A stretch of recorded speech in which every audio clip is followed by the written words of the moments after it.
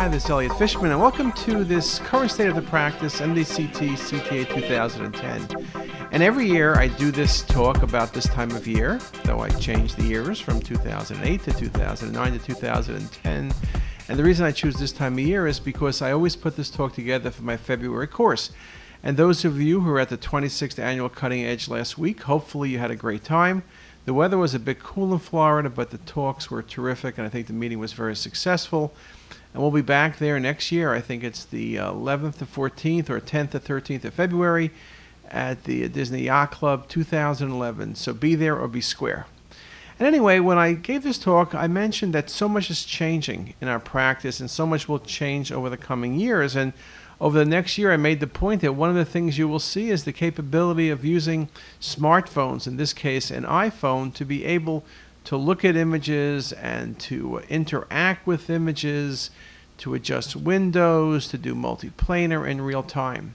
And it makes the point that so many changes are happening, both from a hardware perspective and from a software perspective, and that really determines our capabilities in great degree. But really, it's not just technology we're talking about, but the goal of optimizing patient care and hopefully improving patient outcomes is really how we use the technology. So technology in and of itself is not that helpful unless it's used properly. I made the point at the meeting that CT has made a lot of progress, but it was 64 slice that I think really was the strategic moment, surely in terms of getting isotropic data sets. And we've only done better than that. And the current additions of scanners, from a flash to the GE high DCT to things that are going to come along, really will only improve of what we can do. I always make the point that the reason I picked 64 as the critical point is because we increased the number of slices, and isotropic resolution really became standard. And so although 16 slice CT was a great improvement over 4 and 4 over single slice, 64 slice really took us into that final hurdle. And as we go to the newer scanners, which take 64 and put it as a baseline, we're able to get scanners now like the Flash, for example, where you can scan as quickly as I rotate this data set. That's the entire time it took to get any one of these studies. So isotropic resolution with optimized scan times of a second or less, the ability to look at this image and see, gee, 64 slice is terrific, and we can do the liver or pancreas or kidneys in about 10 seconds, but imagine doing it in less than half a second. And whether you're looking at a focal examination or a chest abdomen, again, covering 60 centimeters in 13 seconds or 2.5 seconds, a factor of 5. So everything we do truly changes with this technology. The speed requires the contrast to be where we need it to be. So in many cases where we use routine preset delays previously, we're going more to triggering because you need to be exact. Because when you press the button to scan, I always make the point, it's almost like pressing the button to stop scanning. And so we want to make certain we have optimal contrast opacification. And when we trigger later. Here's 170 and here's 270. Well, the reason you trigger later is the scan is so fast, and triggering at 270 in this example, by the time we hit the place we want to be at after we've moved the patient and there's a delay for breath hold, now we're at 500. So you can see the capabilities we have. It's also important to recognize, because we scan the volume very quickly, we have very good detail as to the top and bottom of the data set with the same contrast density. That indeed becomes very important. So really good capabilities in terms of the best 3D data sets we can create. There's no flow-related artifacts typically, and you can see the sharp detail with isotropic resolution and really optimized visualizations. Now, I've given some talks recently on CTSS making the point that we're not at the end of the road. We can improve temporal and spatial resolution, but it's a challenge. I mean, when you're scanning at under 0.5 seconds, I guess the best you can go is about 0.5 seconds or 0.49 seconds better. We know spatial resolution, we'd like it to get better, particularly for things like cardiac cath, CTA coronaries, where catheterization is about 0.2 and CT is in the 0.3 to 0.4 millimeter range. And we like to do it And there are problems by not having better resolution. For example, calcium blooming, our limited ability to characterize plaques are very dependent on the spatial resolution. But we recognize, of course, it's a trade-off, because if you want to double the spatial resolution, you have to increase the dose by 2 to the 4th, or a 16-fold increase in dose, which is just not capable. So there will be new techniques to improve the resolution, but it's not going to be simply brute force. Now, as long as I mentioned dose, let me just say that no doubt over the next year or 2 or 3, radiation dose has been one of the critical issues. We'll also speak about contrast, but only briefly. Radiation dose, everybody got interested in it with cardiac CT, but it's not just cardiac CT, it's all of CTs. And a day before the meeting, the FDA had the statement, FDA aims to rein in radiation-based medical scans. And there is an initiative with the FDA, and hopefully, we can do things with industry and with hospitals and FDA and do things that are best for our patient. But again, it's something that's coming down the line. Now, we want to make certain that things are done in a rational fashion. Articles like Einstein's article or Brenner's articles that simply take data, extrapolate out, and then say 2% of cancers are caused by CT. It's not really where we need to be at. We need to really have a logical understanding of the topic. We need to understand that manufacturers and radiologists, technologists need to work together. There are many different dose reduction strategies, and you want to make certain you optimize those on a daily basis. But knowing that when all is said and done, at the end of the day, you need to use radiation if you want to do the study. Now, simple things are, of course, doing the right study on the right patient and doing it correctly the first time. And I always make the point that you double the dose if you do the study poorly the first time. So the most dose-efficient study is the correct study. If you need 2 phases, get it right. Make the diagnosis, treat the patient, move on. So again, it's really optimization. Now, in saying that, new things are coming along. This iterative reconstruction algorithms are very promising. Here's an article from Silva at Duke using the GE system, can improve diagnostic quality at reduced dose. Now again, we'll discuss ACER and in these imaging reconstruction algorithms, but it's important to recognize what they do is they smoothen information. Now, it takes a bit longer, but the longer part is not critical. It's the smoothing that's problematic.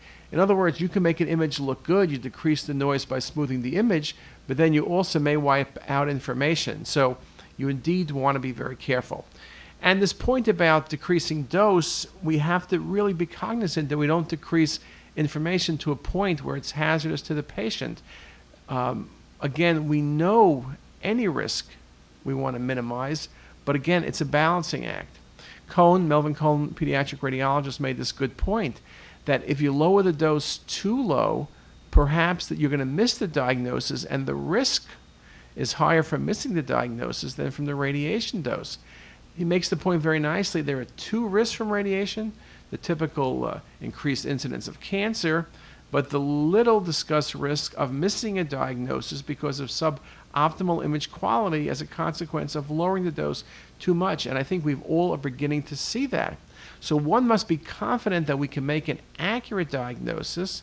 And again, you don't want high dose, but you want to balance information with dose. The risk-reward needs to be in the patient's favor, and it can't be in one direction or the other. Now, I've spoken to you a little bit before about the whole concepts of radiation exposure, whether the linear no threshold theory is indeed true or not, and this was a counterpoint in radiology this year. And I'll just mention that you should read this, and hopefully one of the things we owe the public, and hopefully with the FDA, it won't be just seat of the pants discussions or hysteria. People will look at the science of radiation issues and really make the decisions based on the science, not on some haphazard way of doing things. And again, you need to really look at the data before you make a decision. And again, this quote by Tubino that preconceived concepts impede progress. In the case of the LNT model, they have resulted in substantial medical, economic, and other societal harm. So again, we need to judge things by facts, not judge things by emotion. And other articles, McCullough makes similar points. Again, if a patient needs a study, it's a risk reward. Otherwise, nobody would swim, or nobody would drive in a car, and nobody would take a plane. It's a matter of getting things at the lowest possible dose, yet making certain that we could really make the right diagnosis for that patient.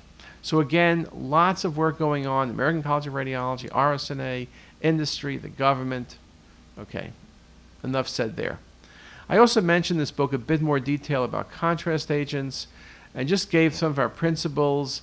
Omni till about creatinine of 1.7, above 1.7, going with Visipake, higher risk patients, diabetes, cardiac CT studies, PE studies, older patients, PEDS patients all get Visipake. And again, that works very nicely. I also made some points, and I covered some of this in one of my vodcasts a few months back, looking at some of the recent articles on contrast, making the point that dose-related reactions or contrast-related reactions are very rare in the pediatric population, and if they do occur, particularly in young children, they're very mild, and there was a very nice article by Callahan that made that point. And there was a really good article by Davenport that made the point that if patients have had mild reactions and are pre-treated, the odds are they won't get a reaction again, 85% of the time, but if they do, the breakthrough reactions are likely to be mild or moderate and similar to the initial reaction. So if you had anaphylactic shock the first time, I'm not giving you contrast. I don't care how much I premedicate you. But for mild reactions, you premedicate, bang, you're in good shape. And patients, they asked the question, what patients were more likely to have a breakthrough reaction? Patients with a history of oral corticosteroid use, chronic in nature, patients with significant multiple allergies, are really the high-risk patients. And you can see 88% did not result in a repeat breakthrough reaction. So this is important to recognize. Premedication is critical, and there are many different ways of premedicating, and I'll just show you some of the facts from that article that I mentioned a moment ago that you can read. Our Hopkins protocol is 24-12, 1 hour, basically giving the patient 40 of prednisone. Typically we'll give some Benadryl before the study within the hour. And this article did a different protocol, 13-7-1. So there are many ways of doing things. 14-8-2 I've heard. But again, split doses really work the best. Okay, now on to CT. Why 64 slides are better? Spatial resolution under 0.4. Temporal resolution 160 to 180 milliseconds quoted for 64 slides. You can get now with dual source flash as low as 0.75. And then, of course, everything is isotropic. So when we look at the coronaries, the ability to freeze motion, looking at a small structure and looking at a heart that's beating needs high temporal and spatial resolution. The ability to track this vessel, this LAD, which has a minimal non-calcified plaque proximally, or this right coronary with minimal plaque, really relies on the combination of spatial and temporal resolution. Now, another thing, of course, about CT is how we use the information, in the sense that we could time acquisitions, we can get multiple phases, but you don't want to get too many phases. And I'll go through in some of the talks, and many of the talks we've done already, what phases you routinely need in what situations. But a good example is the liver. We do multi-phase imaging because arterial phase, 30% of hepatomas will only be seen there. You'll miss lots of vascular metastases if we don't do arterial phase. Here, very nicely, venous and arterial invasion is shown. And late phase imaging just doesn't give you that detail. You can see the mass, but it's hard to judge much about the vascularity.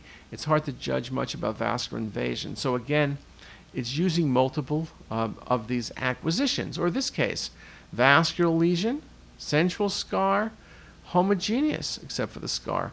It's vascular, but not like an islet cell, not like the prior hepatoma, but it's more like FNH. It's as bright as the IVC, and you look at another image and there's a large central feeding vessel. This is focal nodular hyperplasia.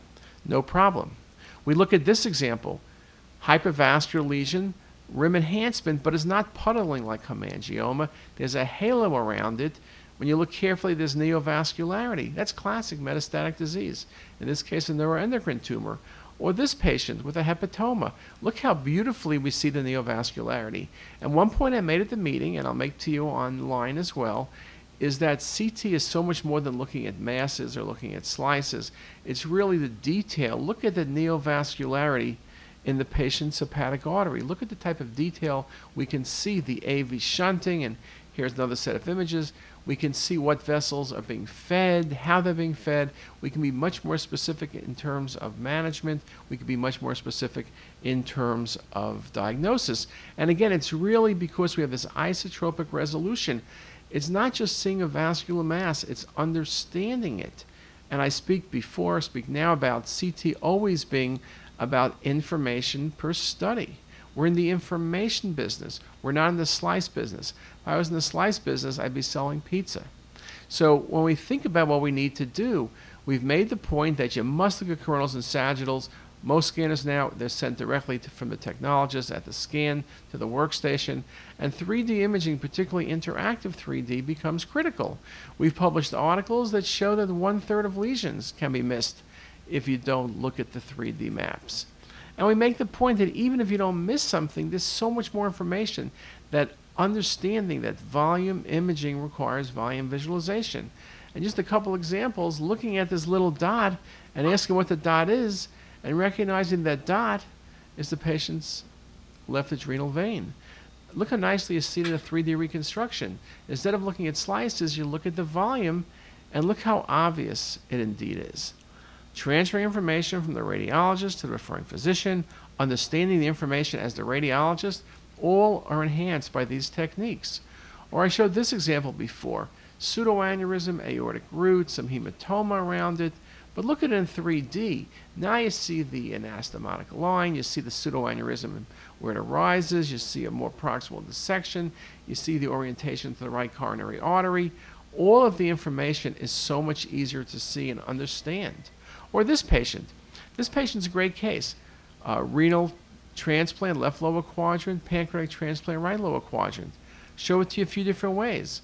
Here it is with volume rendering, showing you very nicely the implantation of the patient's pancreatic artery to the right common iliac and the left renal artery to the left common iliac on the transplant, and then taking you from those images and putting details in. Look at the detail of the left kidney. Look how it sits right on the iliac vessel. Beautiful visualization, color-coded, color map. Simply adjust the color, but look at the detail we're getting. And here's a view from behind. You can see very nicely where that renal artery from the transplant kidney is anastomosed to the external iliac on the right side. So there's so many things we can see. Now, all of these things, you can see I removed the bone here. That's the critical step. Require bone editing tools. And bone editing is one of the many tools we see today. And I'll show you a number of these tools, but each of these, the goal is to enhance our ability to understand information. And whether it's CAD, like with colonoscopy or PE or lung nodule detection, or it's simply a fly-through, all of these tools are really there to help us. I'll just mention editing. We always edit information, but it took us forever. Now with a technique like the interactive watershed transform, what we're able to do is edit very quickly, edit in real time, and the computer edit without us being a helper. So this case, we're looking at cirrhotic liver. You can see all of the ribs. Ribs are the hardest thing, and the spine. Well, look at it here. Here's the MIP.